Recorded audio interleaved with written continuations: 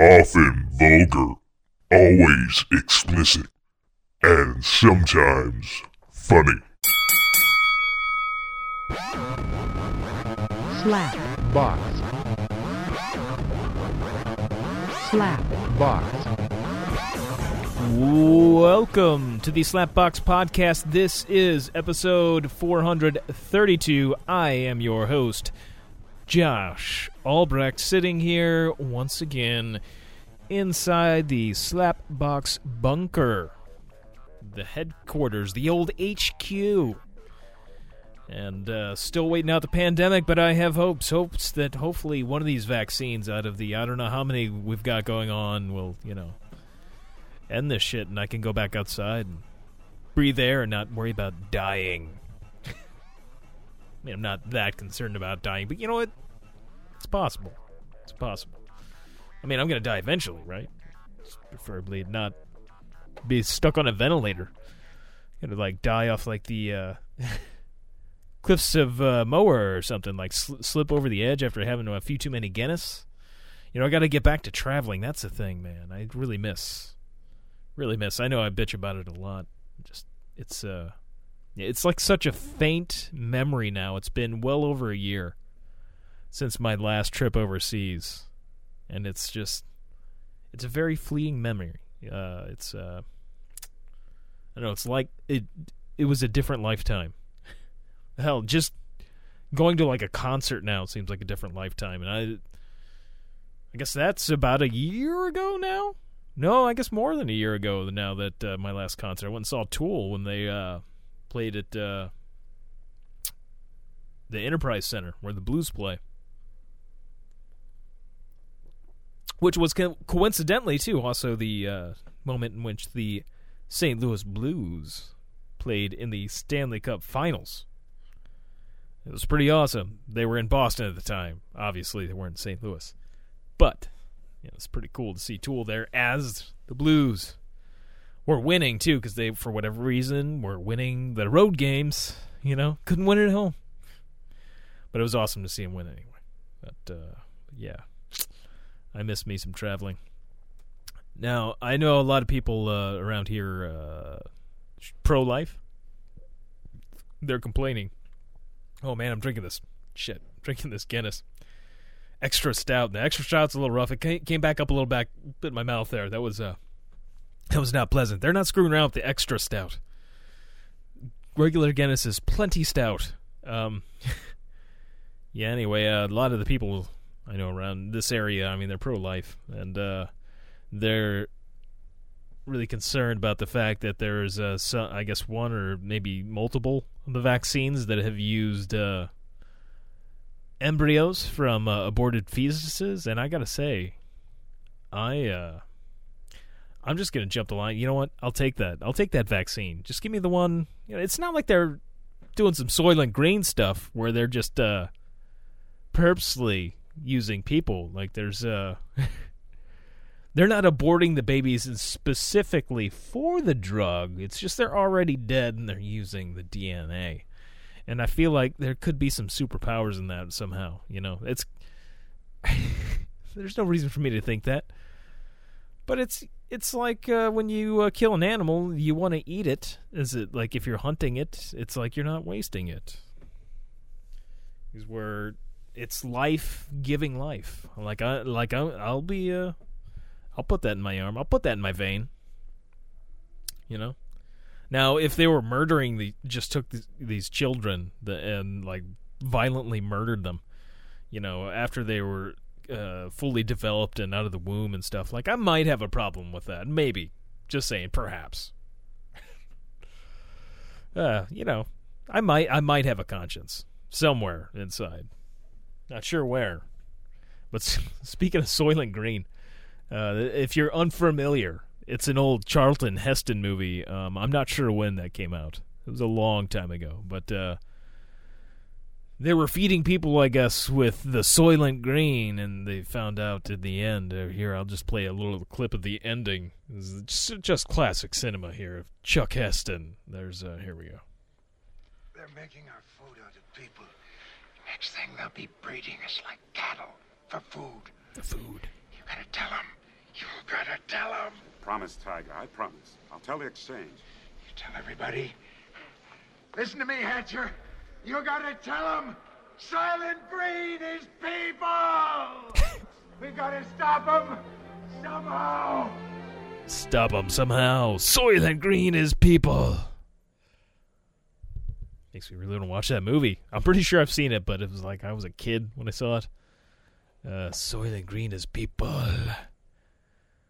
Makes me think, though, like, I know, we're more and more, there's obviously a lot of people that want to get away from fossil fuels at the moment. But then again, there's more and more of a push that, like, no, we need to drill, baby, drill, and just get more and more oil. Let's do it up, But, which I find odd because, it's well known that, fossil fuels are going to run out. That's just a fact.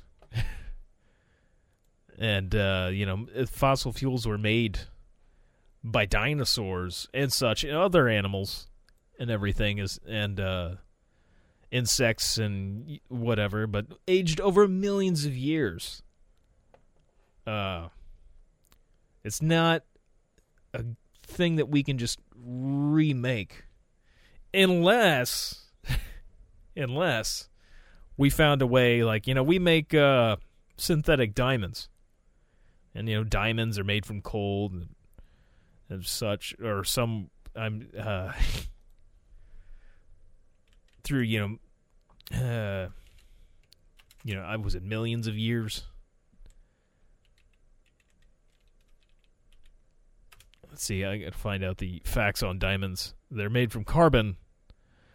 So they form as carbon atoms under a high temperature and pressure. They bond together to start growing crystals. That's why diamond is such hard material. Yes. How do they form? They don't form from coal, as I just said. But that's what it showed in the Superman movie, damn it. He took the piece of coal and formed it into a diamond. Yeah. Anyway, diamonds, many people believe diamonds are formed from the metamorphism of coal. The idea continues to be the how diamonds form story in many science classrooms. I was fucking lied to again. This is geology.com, by the way. This is what they're suggesting here. Another problem with the idea is that coal seams are sedimentary rocks that usually occur as horizontal or nearly horizontal rock units. However, the source of rocks of diamonds are vertical pipes filled with igneous rocks. Four processes are thought to be responsible for virtually all the natural diamonds that have been found at or near Earth's surface. One of these processes accounts for nearly 100% of all diamonds that have ever been mined. The remaining three are insignificant sources of commercial diamonds. These processes rarely, if ever, involve coal. But I believe it's over a course of long... Let's see. Diamond formation in Earth's mantle. Geologists believe the diamonds in all of Earth's commercial diamond deposits were formed in the mantle and delivered to the surface by deep source volcanic eruptions. These eruptions produce the kimberlite and lamproite pipes that are sought after by diamond prospectors. There's a huge article on this. This is they think possibly from asteroid impact. Well, that's interesting. Diamonds are from space. Meteorites and asteroids. Oh, that's kind of cool. I like that theory. We know we've been hit hard through the years from asteroids. Point is, I was getting back to, though, perhaps with, let's see here, fossil fuels, back to that, it takes millions of years. I found an article here on octopus.energy. And it talks about when we will run out of fossil fuels. And I guess, there's varying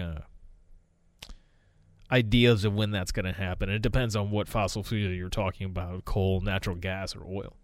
But it seems that a lot of people seem to think it's going to be about 2060 when we run out of this shit. Oil's going to run out. Depends on, consumption is the big thing. If we continue the pace we're at. Gasoline, I guess oil would be running out around 2050 or so.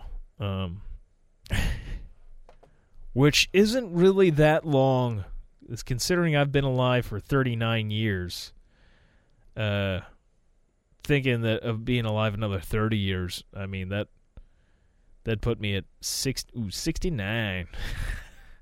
Sorry, but the juvenile part of myself came out yet again, coming all over me.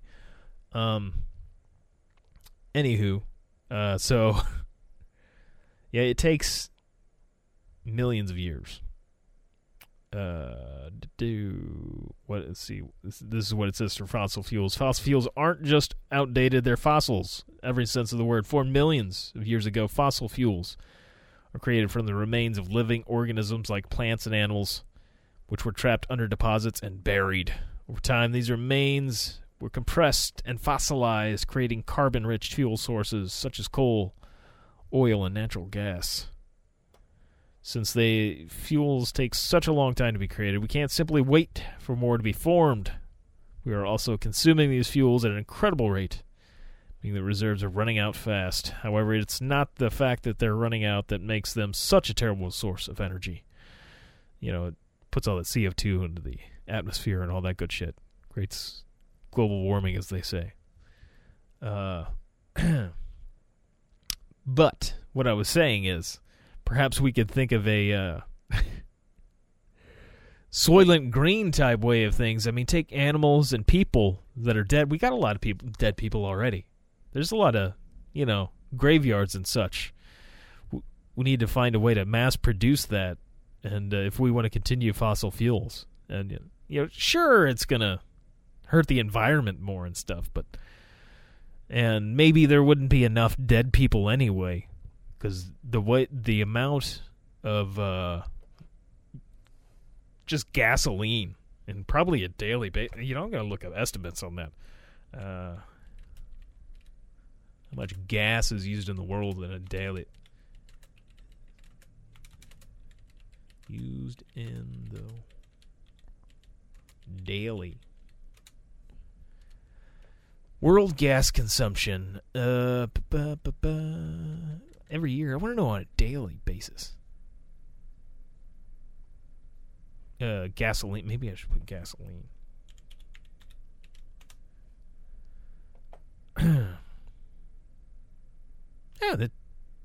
Wait a minute.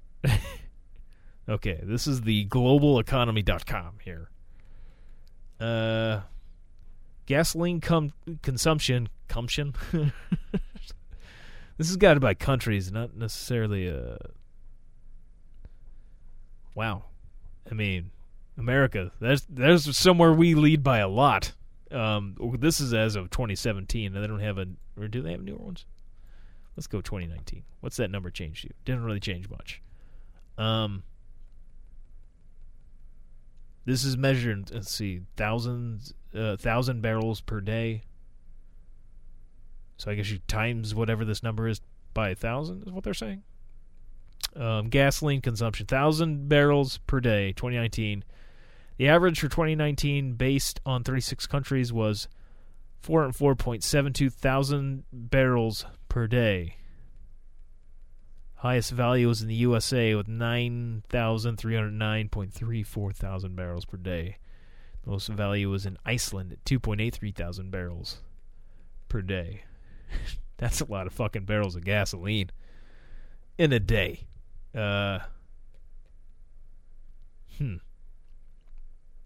Yeah, to be able I wonder if they've got this. How many dinosaurs would it take for one barrel of gas? Maybe this will give me a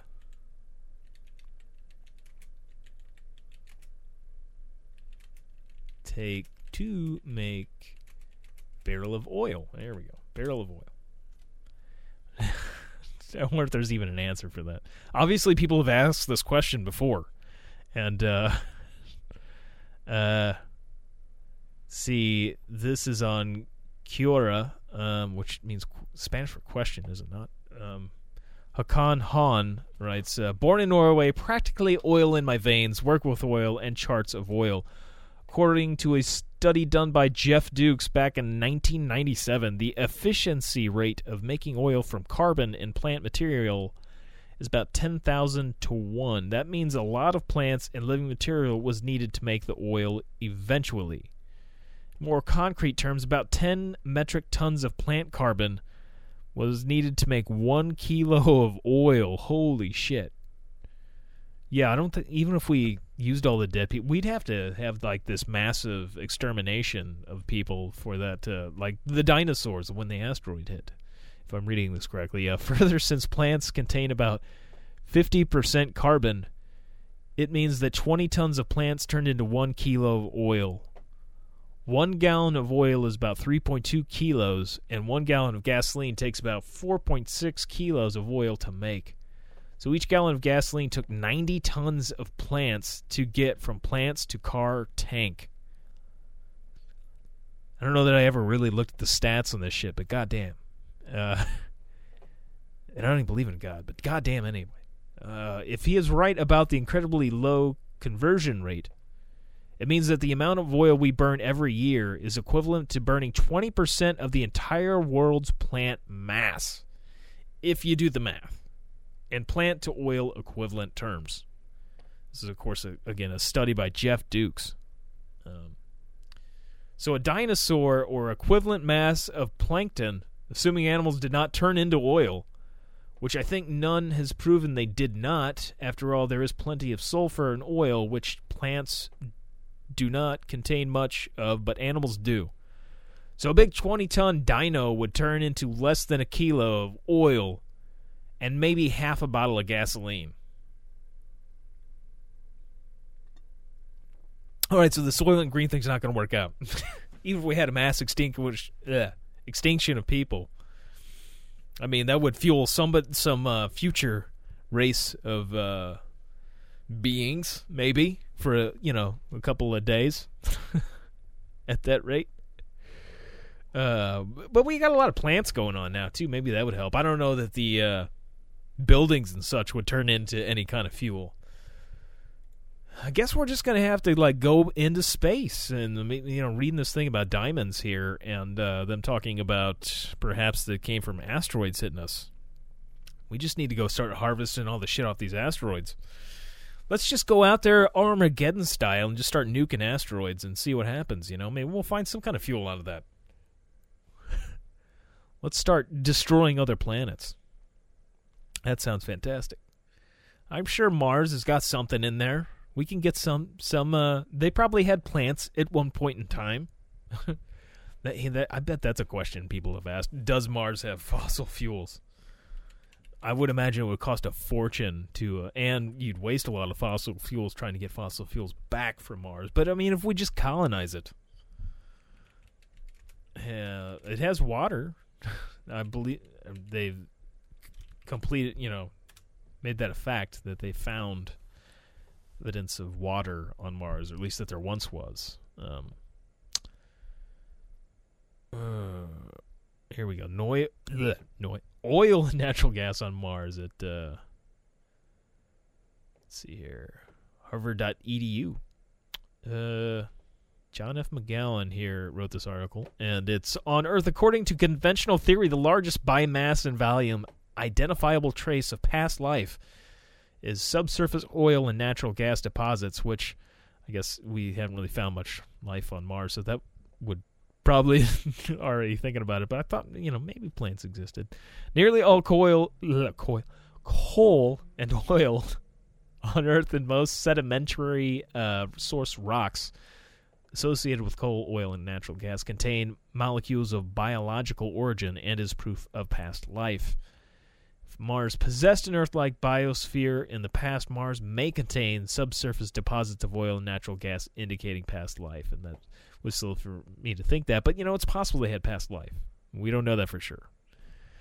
I mean, I think I would have heard if we would have found oil. That's silly for me to think. But life might still exist in these deposits. Subsurface oil and natural gas on Mars would probably cause seepage of hydrocarbon gases such as methane at favorable locations on the Martian surface.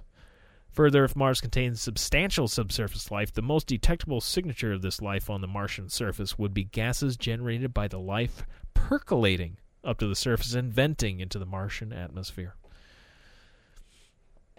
Yeah, of course there's not...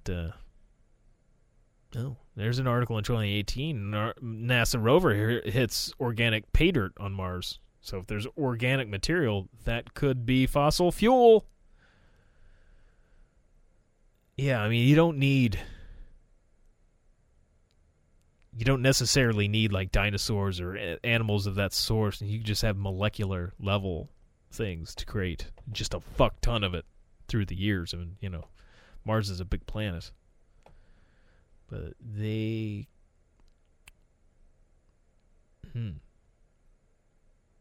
That would be interesting. Not that we need to fuck up our atmosphere anymore. They really should probably just find another way for us to fuel our cars and oil our machines and what have you, and heat our homes.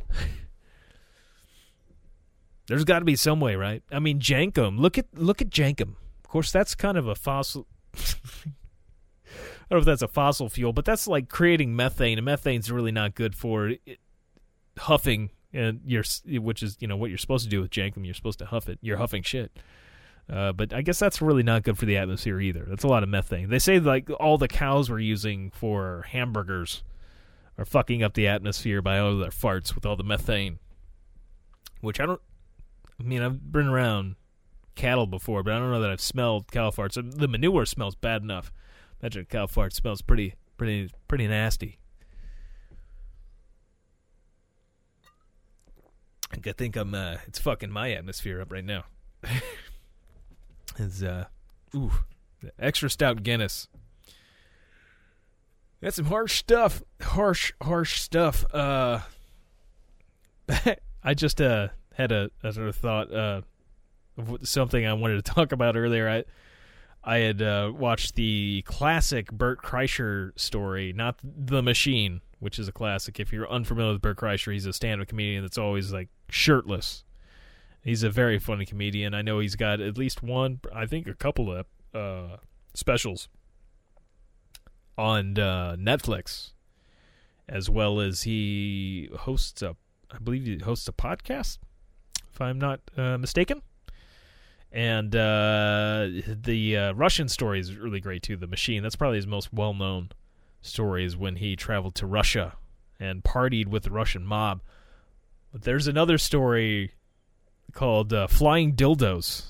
And fuck, I'm just going to pull it up. Fuck it, I'm going to pull up Flying Dildos. I'll pull up the... and I'll get to why I was looking up Flying Dildos after. But... I got a pretty funny story about a dildo flying. Let's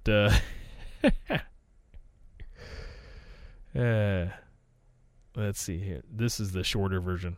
There's a much better version on the This Is Not Happening, but it's like a 16-minute version. I'm not gonna listen to that whole thing. But if you just look at Bert Kreischer, Flying Dildos. But here we go. So we went to Amsterdam, me and my buddies. They wanted to go to the Anne Frank house. I used to think Anne Frank and Helen Keller were the same person. Mm-hmm. So as soon as they said Anne Frank house, I was like, I'm fucking in. I've been hearing jokes about this chick my whole life. Let's do it. So one day we're walking through Amsterdam, and I see a sign that says Flying Dildos. And I literally am like, guys, you wanted culture, it's through these doors. So me and my 4 friends going to this live sex show. And there's like 30 dudes in there. There's like three French Canadians, 3 UCF football players, this dude from Australia, and this kid whose dad was a dentist in Nashville. So we're all sitting in there, and someone's like, hey, love how you got those details. And we're like, yeah, what is it? What do they shoot them from one to the other and catch them? So house lights drop, we're pretty buzzed. First girl comes out, and all of us are like, It is like a 5-minute gynecological exam on herself, and no one is enjoying it. And it's silent. So I start talking, and I look at her, and I go, do you know, are you doing Flying Dildos? And she's like, no. And then everyone in the room, you could feel like the energy drop. They're like, wrap it up. Yeah, and so she gets off stage, and then 2 girls come out, and we're like, here we go. This is it. They're like making out, caressing their ears. We're like, hey, ladies, we just watched a woman fist herself. Like, you can't go backwards in the story. Like, And so I just interrupt them, and I go, "Are you guys going to be doing flying dildos?" And they're like, "No." And immediately, the UCF football team just starts clapping like, "Time to leave, ladies." They're like, "Oh, I guess we're done," and they just walk off. So then a guy and a girl comes out, and immediately you can feel the energy in the room, like, "Oh, this isn't going to be it." And it's like a little moment I say to my buddies, I go, "I wish we had just gone to the Anne Frank house." And immediately the guy's mood changes. He goes, "Hey, buddy, don't bring up Anne Frank in here, okay?" And like chastises me. And then I'm like, fuck him. So I start heckling his dick because he's not hard. And so he starts to try to work up a chub, but he can't because I'm like, "Think about Anne Frank." And he's like, "No, man." And he gets pissed off and he storms off. Now I'm in charge. I literally am doing high school chants. And I'm like, when I say flying, you say dildos, flying dildos, flying dildos. The house lights go on and off to try to calm us down. They're not having it. And all of a sudden, this woman comes out, and she's got a leather biker cap on, a bustier, like a thong, leather boots, and she's got a medicine bag with her. And she slams it on the stool on the stage, and she goes, "Gentlemen, please calm down, calm down." And we all quiet down. She goes, "I am flying dildos." And the place goes fucking bananas. I mean, people are chest bumping. It goes crazy. And then she goes, "Calm down, calm down, calm down. I will need one volunteer from the audience." And literally 29 of these guys look at me like, "You're up, asshole." And I hop up on stage. I'm like, "I told you I'd bring it. We got it. We're getting it." I'm so caught up in the moment that she puts like one handcuff on me, and then she puts another handcuff on me. I'm like, "Whoa." And I look at her. I'm like, "Hey, what are we doing?" And she kicks and sweeps my legs out from under me, and I land on my side. And these guys are like, "That's what we've been looking for. Something real." They're like, "Yeah!" And she starts ripping my pants off me. I'm wearing khakis, and my dick pops out of my boxers. And she stands over my face, and she goes, "Gentlemen, this is flying dildos. Get your cameras out and take a picture." And I look up, and she is holding a 10-inch black dildo, and she Excaliburs it into my mouth. Now I'm gagging. The wind's still knocked out of me. My dick's sticking out. I'm wiggling around. These turncoats just start taking pictures, and I'm going, "Ah!" Then she left the stage, and they uncuffed me, and then we walked out. And I was like, "Well, I could use some cheering up. Let's go to the Anne Frank house." Oh, Bert Kreischer. The Machine. That's from the Chive podcast, which I don't believe that's the one he hosts. I think that's somebody else's podcast, but classic Bert Kreischer. I think we talked about flying dildos many years ago on the podcast, back when the podcast was in Shelley's old apartment in Edwardsville, above Fiona's, which is now a different place. I believe there's still a diner there, but it's not Fiona's. Call me crazy. Maybe they went back. Anyway, the flying dildos, what led me to go back to listen to the flying dildos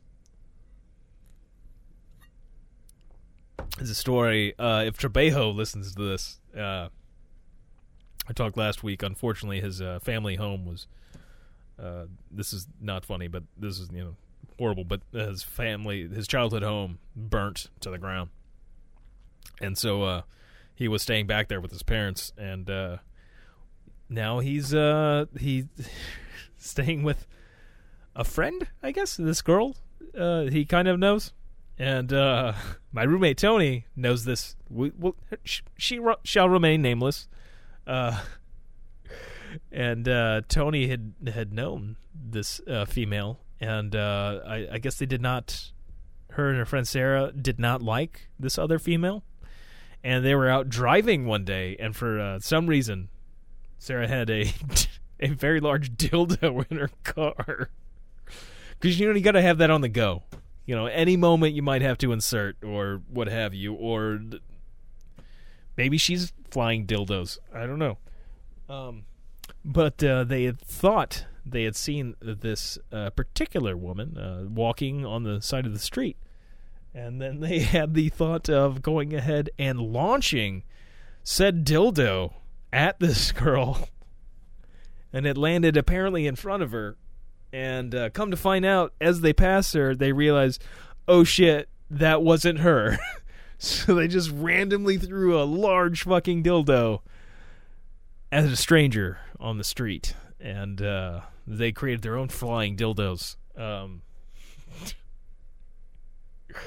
Apparently they just kept driving. I'm not sure if Sarah went back later and grabbed the dildo, cleaned it off, or what. I'm not, I don't know what you need a travel dildo for, but, to each their own. To each their own. Perhaps just to throw at people on the side of the road.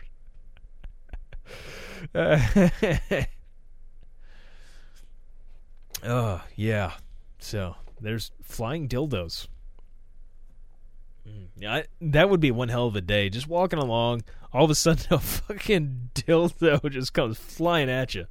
I didn't ask what color it was. I'm hoping it was like one of those big purple ones. I don't know. I just really have those look really funny to me. Big purple floppy dildos. And I hope it was used. I hope she had like not like clean. Maybe it had some pubes on it. Just like launching this nasty ass fucking dildo.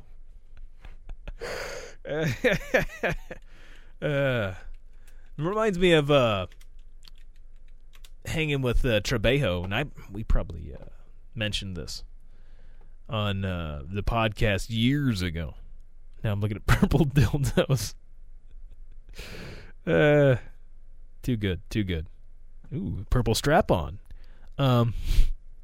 We went to I think it was PT's.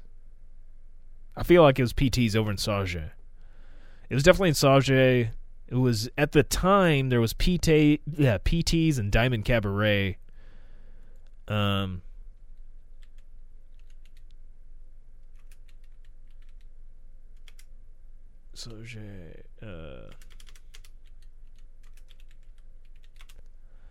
But, yeah, I think it was because there's a Centerville location, and then there's, like, the Sauget, or Center, is that the same? Baby. Well, Diamond Cabaret is still around. Well, I think it wasn't the Diamond, it was PT's that we went to. Oh, they have they have a Twitter page. That man, I haven't been to the strip club years. I have no real desire to want to go back to that. Well, that's a big apparently a franchise there in Denver too. Fun fact. But yeah, we went to PT's, and there was like it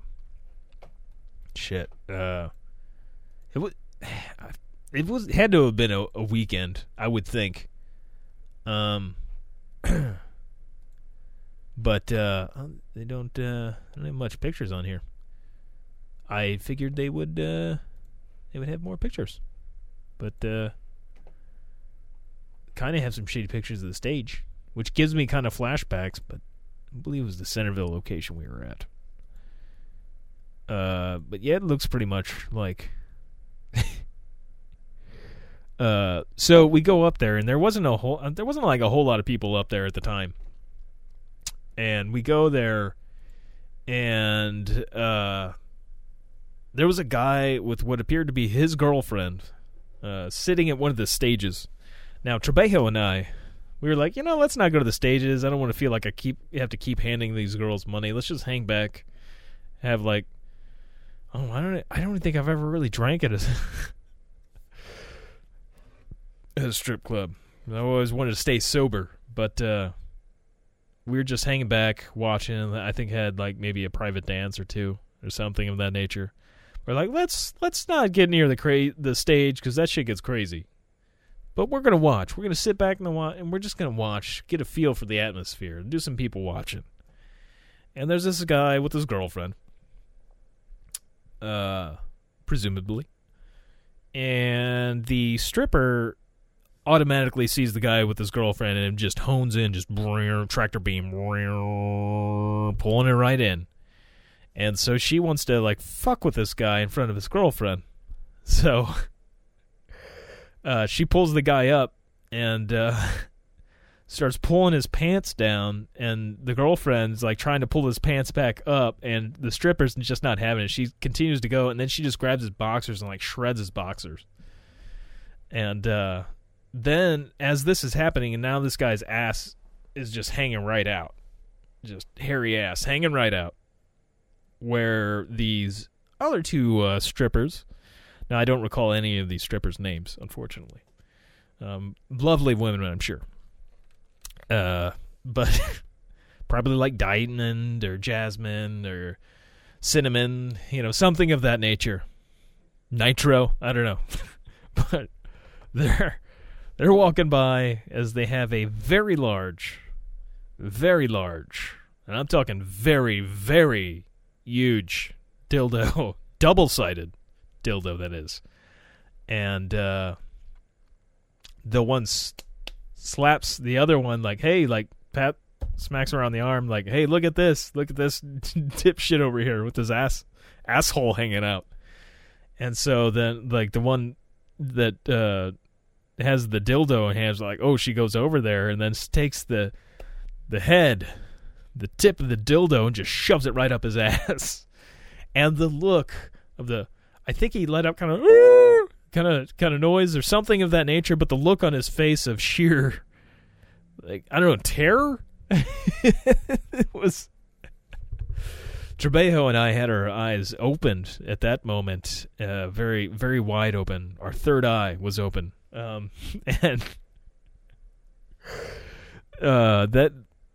then the stripper on the table just is loving this, and the girlfriend is not happy. She is not having this, and the boyfriend just looks completely emasculated at this point.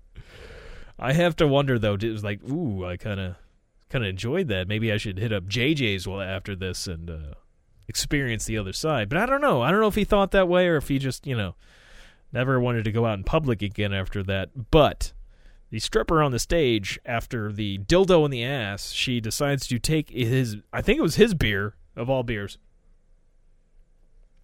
put her finger over to the top of the beer and just shake it up. Get those suds going. Get that carbonation just rocking. Get a nice fucking just and then she just shoots it all down the crack of his fucking ass, right in the asshole. It was just like, oh, beautiful. It had to be a great ride home. I wonder if that the girlfriend, that is, wanted to ever, like, take her boyfriend or any other guy to a strip club after that. Because she seemed like, I think a lot of girlfriends, if they're going to take their boyfriend to a strip club, just like, yeah, dude, where the fuck, like, torture him. Because it didn't look like the guy was having fun or it was very pleasurable to him.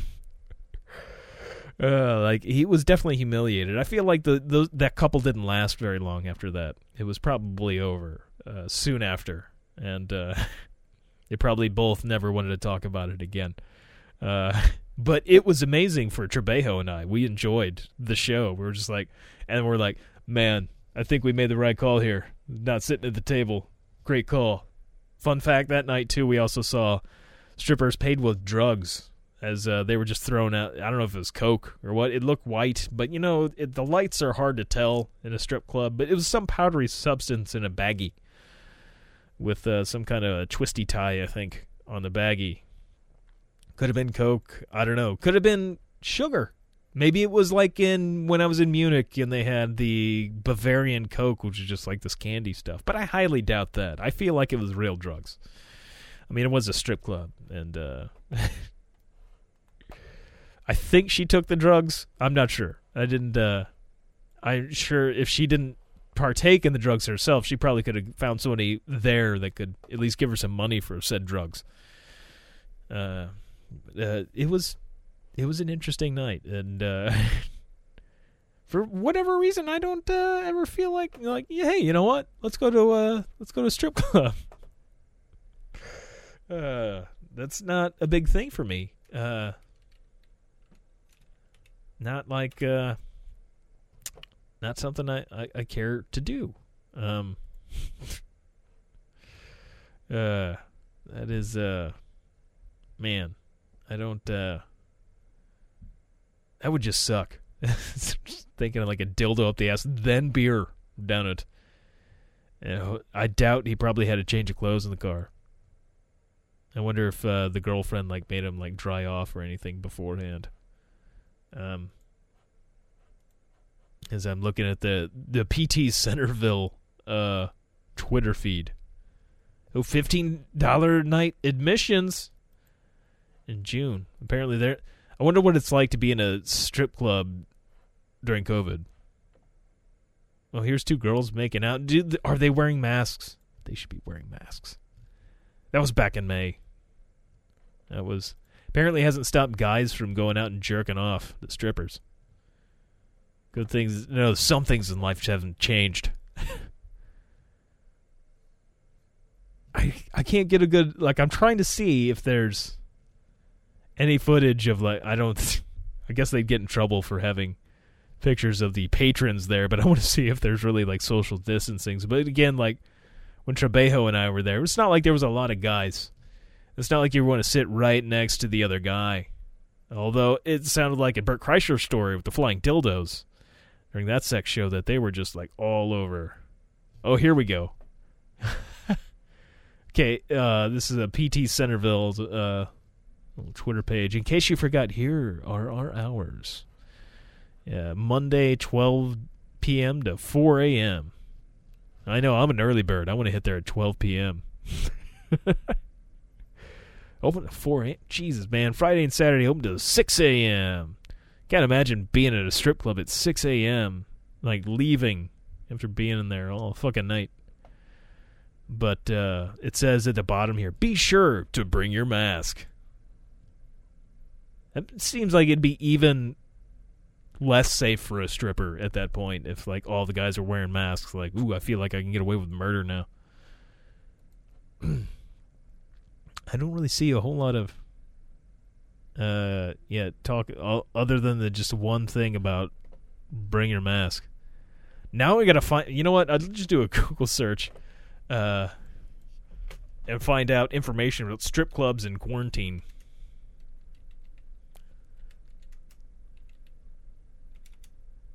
During coronavirus. Here we go. Let's find some good articles on this. I want to see, what is it like to work at a strip club during the coronavirus? This is on Vox.com. This is good. This is good. Is there a video? I know Vox does a lot of YouTube vids. Ancestry.com. I thought it was a video. Damn it. It was, what is this? There is a feature video? Can I get a little something? This is not. It's got to do with the election. That has nothing to do with. I guess there's no video. I'll have to read the article. Again, this is Vox.com. There's no way to socially distance in a strip club. A dancer on working through the pandemic. At least not for the girls, I wouldn't think. Guys don't have to get a dance. It's never felt worse inside the strip club where Deanna works. Masks are a mandatory accessory for all customers and workers, which decimates the strategic smiles strippers use to suss out potential clients. The traditional cavalcade of loud, spendy men enjoying a Friday happy hour before heading home for the weekend have disappeared. Today, she's lucky if she spots a party of three. Backstage, a culture of anxiety grips the talent. The dancers are fearful of catching COVID-19. Sure, but more than that, the difficulty of making good tips during a pandemic has become abundantly clear, and I bet they're probably not getting any unemployment benefits if they're not working as well. But that hasn't stopped Diana, who is 24 and of Pakistani descent, spoke on condition of anonymity to protect her employment from trying. She's still gearing up for evenings at the club, mask on, baby wipes in tow, for the dwindling crowds willing to risk it all for a night on the town. She lives in Houston, Texas, a city famous for its strip joints, and as of early May, she was given a green light to return to the stage. Texas has become a new hotspot for America's ongoing coronavirus epidemic due to the state's questionable reopening strategy. But Diana tells me that her club has been more or less open, barring a few false starts. Since the state ended its stay-at-home order, she can work whenever she wants. Despite that freedom, Diana tells me that she typically only heads to her club when she knows one of her regulars is at the bar.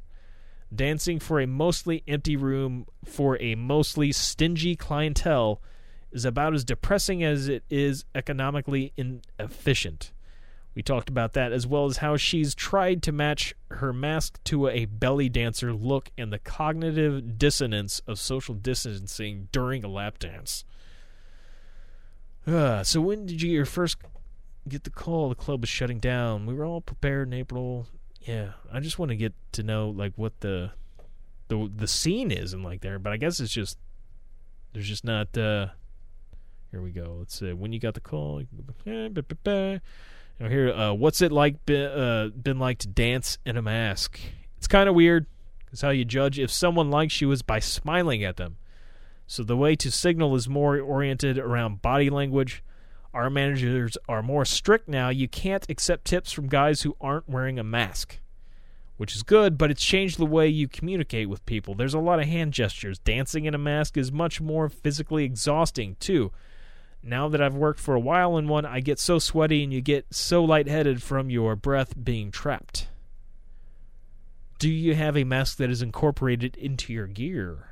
I sewed my own mask. It has a filter in it. I play on the exoticism thing, so my mask is a gold chain mail mask. Ooh, gold chain mail. Nice. It looks like the belly dancing thing. I've definitely been able to incorporate it. Nobody is using a hospital mask. The girls are wearing cute masks, a lot of silk. You can tell that we're sewing these out of old clothes and stuff. And has the clientele at the club been different? It's a completely different experience. It feels very different. When you were at a strip club before, there was a general level of joy, and now that's completely gone. Guys aren't coming in with a big group of friends. Guys are coming in alone. Our clientele is usually a bunch of dudes just off work because we are next to all the oil and gas companies and are here for a happy hour. It's mostly regulars and people who are members of our VIP club.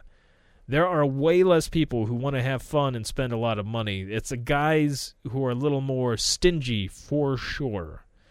Is that a bad vibe? Yeah, it feels very weird. It's almost a don't ask, don't tell thing. Nobody brings up the pandemic because nobody wants to acknowledge that it's happening. Oh, here we go. Here's a good question. Are lap dances still allowed? Yes, lap dances are allowed. There's no way to socially distance in a strip club. You're wearing a mask, but I'm on your lap. I baby wipe between customers, which I did before COVID, but now it's a normal precaution rather than a weird thing that I did. Yeah, that's good. Good to know. Good to know that at least one stripper's baby wiping between customers. There's that's great. That's good to know. I just had flashbacks. This is a weird thing to have flashbacks, but I've been watching because I just got an upgrade for my phone. I haven't received it yet. I should get it on Monday. Getting the iPhone 12 Pro, I believe it is. But with it, I get the HBO Max for free. And I've checked out Catherine the Great, which I've been wanting to check out because I know a little bit about Catherine the Great. She's the Russian leader that I guess you could say made Russia great. As she ruled Russia for a very long time. Let's see. Does it say when her reign was from 1762 to 1796? So over 30 years she reigned Russia, and they got Crimea. Fun fact, under her reign, and created the big port there. It's one of the things they did very well under her, and I don't know if it's known that. Let's see here. It says the coup d'etat, like her husband was murdered, Peter III. It's believed that she had him murdered. This is according to Wikipedia. It says the choice of Princess Sophie as wife, the future Tsar, was one result of the Lupkina conspiracy in which the Count... Oh, wait a minute. Is that not the... It's Peter III? Yeah, I guess that was her husband. Does it just... I just want to know, did she have him killed? Is there any proof of that? Where does it say Peter Piper picked a peck of pickled peppers or some shit? I'm not sure if there's any actual proof or not that she murdered Peter. But yeah, she came to power after Peter was deceased, shall we say. As believed to be a coup to put her into power. I'm not sure on the exact history on it. Look, that you'll have to do some research on yourself there. On your own. But the show, it's not too bad. It's got Helen Mirren in it, and I was definitely excited to see it. And they actually film a lot of it in St. Petersburg, and there's let's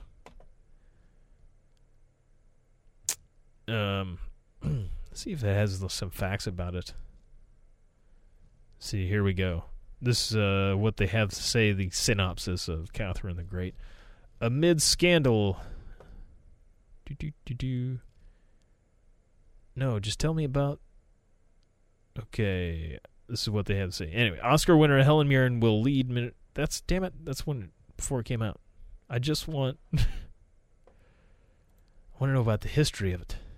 Mid-scandal, intrigue, and immense conflict, Russian Empress Catherine the Great develops a unique and devoted relationship with Grigory Potemkin as they overcome their adversaries and serve as the architects of modern-day Russia.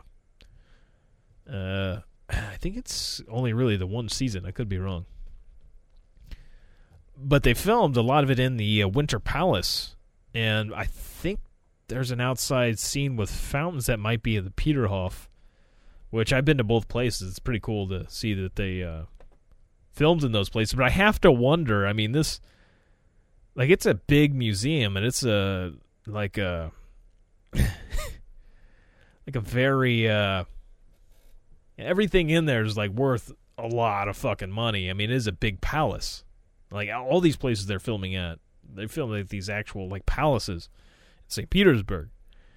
And, you know, that stuff's, like, really... looked after during, you gotta, you know, there's a lot of stuff you can't touch and everything, but yet there's scenes where they're in bed and fucking and such. I mean, you don't get to see hardcore, like, fucking, but there's definitely, like, I have to wonder, did they make another set that looked kind of like that? Like, what are the rules and restrictions of filming inside, like, a historical place like this? This is, you know, one of the crown jewels of Russia, I guess, at least of St. Petersburg. And, you know, so much stuff in there is, like, priceless. And they also, like, there at the Hermitage Museum, which is the Winter Palace, they also, fun fact, they shoot cannons off at noon. Like, fucking huge-ass cannons. You know, just like a clock. Just, hey, it's noon. And thankfully I knew that beforehand. The tour guide had told me when I went there, and because it shakes the building whenever they fire those fuckers off. But it's good to know. But I have to wonder, when they're filming in a place like that, like, are they allowed to just, like, lay in, like, the bed? Do they take the old sheets and certain things out and then, like, put in, like, fake props? I would imagine they'd have to do something like that. They can't, like, destroy the real shit.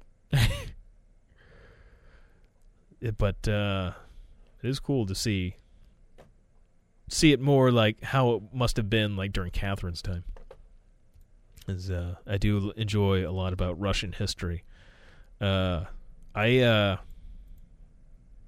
wish I would have went on the boat where the Russian Revolution really started there, which is also there in St. Petersburg. Such good history there. I mean, you get such a good... I mean, not good as in... I mean, there's some terrible history there. Like, you got the Rasputin. I stood where... right outside where Rasputin was murdered, looked in right at the spot, right, one of the spots where they shot him. Like, I didn't go into the palace where they had poisoned him. I stood right outside, and the tour guide, Vladimir, had showed me where the stuff was. It's pretty fantastic. Now I'm like, man, I wish I would have Vladimir was pretty cool. I bet I could have had him just like recorded him like telling some stories like on my phone. He probably would have let me do that. That would have been awesome if I could have gotten him to do that on just to give me a little like heads up on the history of like Rasputin. I love that and like the murder of Tsar Nicholas. Man, the Tsars. There was some dark history in there. I mean, Russia in general. I mean, fuck, you look at Stalin's Russia. I mean, holy fuck, that evil bastard. But, you know, it turned Russia into who they are. They weren't really industrialized before Stalin forced industrialization on him, as he did his purges and fucking just brutally murdered a lot of people. You didn't fuck with Stalin. That's just a no-go. Man, I wish I would have had some Angry Orchard instead of this Guinness. This Guinness is a bit too bitter for me. I like me some Guinness, but this is like one and I'm done. It's a bit harsh. But it does have that classic, like I still taste Guinness out of it. But I'd like it to be not quite so harsh. As, man, that drinking that Guinness gives me flashbacks to the Emerald Island, man. Talking about Russia, watching this Catherine the Great. Thinking about when I was in Russia and drinking a Guinness, thinking about Ireland. And if I shit the bed later, I'm going to think about Russia even more. Or spray the bread, you know, with some bright green fluid. That would give me some real warm nostalgia, as it were. But on the other side note, I know I've talked about guitars a lot lately because I've been getting gooned out a little bit. I'm playing I've gotten really good at playing the James Bond theme. It's pretty tight. But I did break down and do one Black Friday purchase on the Musician's Friend because they had about like $30 off with a Black Friday deal on a volume pedal. So I can really rock some like Tool-esque things because Adam Jones is one that uses a volume pedal a lot. As not just to like bring the volume in and out, but also to take the gain off, you know, add a little bite to it and add it and take it off, whatever. But also I should have Monday the new potentiometers and wires and switches for my Les Paul should be coming in. So next week I should get the fun experience of taking apart my Les Paul and trying to desolder, then of course solder in the new parts. Now I didn't get new pickups. They're Seymour Duncans. I don't know what kind of Seymour Duncans are in there, but they're not the original Epiphone pickups that were in there. I did have that modded. Kevin Lichtefeld had done that for me years and years ago. But the pots and stuff are just, I mean, they're not very good pots. And unfortunately, too, since it's a Korean-made Les Paul and not an American-made Gibson, the holes for the volume pots, and I guess tone pots, too, are not big enough. So I'm going to have to take a reamer and fucking widen those holes, and hopefully I don't fuck it up too bad when I go to do that, to be able to get in the new the new pots for the volume stuff. So I guess I'll just try to take a little off because the reamer, unfortunately, I tried to order one of, I think I need 3/8 is what I need, and the one I have goes up to a 1/2 inch. I thought I ordered, like, from what I read on Amazon, maybe they don't stop at 3/8. You have to get like a 1/2 inch, but I thought I ordered one that just stops at like 3/8. So if by doing it, you know, there's no way for me to go over 3/8. But unfortunately, it goes to 1/2 inch. So if I go to a 1/2 inch on it, I'm thinking it may be too big of a hole. And you know, you don't want to throw a hot dog down a hallway, as they say, as it might be a little difficult. Maybe I could get like bigger washers or something, or nut screws, something to hold the fuckers in there. I don't know. I haven't tried to change them out yet. This could get interesting. I could really fuck that fucker up. In which case, I'm gonna be like, damn it, I guess I'm just gonna buy a different guitar, or just But that'll be interesting. That's the Dark Moon in New York City. That's where I ordered this. They do a lot of custom pickups there. I've never done quite a mod like that to a guitar myself. So it'll be interesting to see. I've soldered. The biggest thing I've soldered on a guitar is just 6 months ago or whatever. Maybe it was longer than that. I resoldered the ground wire on my old Stratocaster. My $350 Strat, Mexican Strat. And I don't even think I used the right solder. I mean, it did the trick for the most part, but I think if I would have done it more properly, I wouldn't have as much buzz. Like if I've got the right solder and everything now, and a soldering iron, that should be much better for it. So hopefully that works out. But I enjoy messing around with I've done a little bit of soldering on things. Like I think this time around too, now that I have the better soldering iron, I made sure I had a stand. Last time I soldered, I couldn't find my stand for it, and I ended up burning the fuck out of my fingers by accidentally grabbing the soldering iron. Wasn't watching it close enough when I picked it up, and I grabbed it by the fucking metal and burnt my damn hand. I might wear gloves this time and really watch the stand. I'm going to go over to the Muffin Hut, and do it over there and try to see how that turns out. And yeah, I think that's about all I really have today. Hopefully, Trebejo's working right now, but we're hopefully going to get him on soon to be able to tell his story of the fire. Because, I've talked to him on the phone a few times now, and he's told the story of getting his mother and his dogs out of the house, as well as his sister and brother-in-law live in the house next door, and the fire almost hit their house. Like, it kept very close to hitting their house, and he woke them up, got them all out. They worked third shift, so they were sleeping, and he got them out, and they sprayed with a water hose. They sprayed water on his sister's house to try to prevent it from catching fire. And thankfully, their house did not catch fire. But he's got some... it sounded intense, like the fire. He said it took like 20 minutes for that to burn to the ground. The fire was so intense.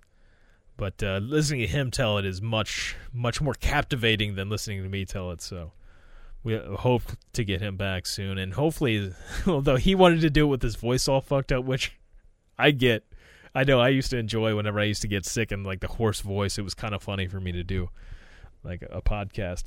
But, his voice, I believe he breathed in quite a bit of smoke, getting everybody out and such. But he sounds a bit hoarse. So hopefully around next week or so, I'll try to work it out so we can get him on. It'll be good stuff. Tell those stories. Other than that, yeah, I guess that's it. So, as always, that's a kid in a wheelchair, not a trash can.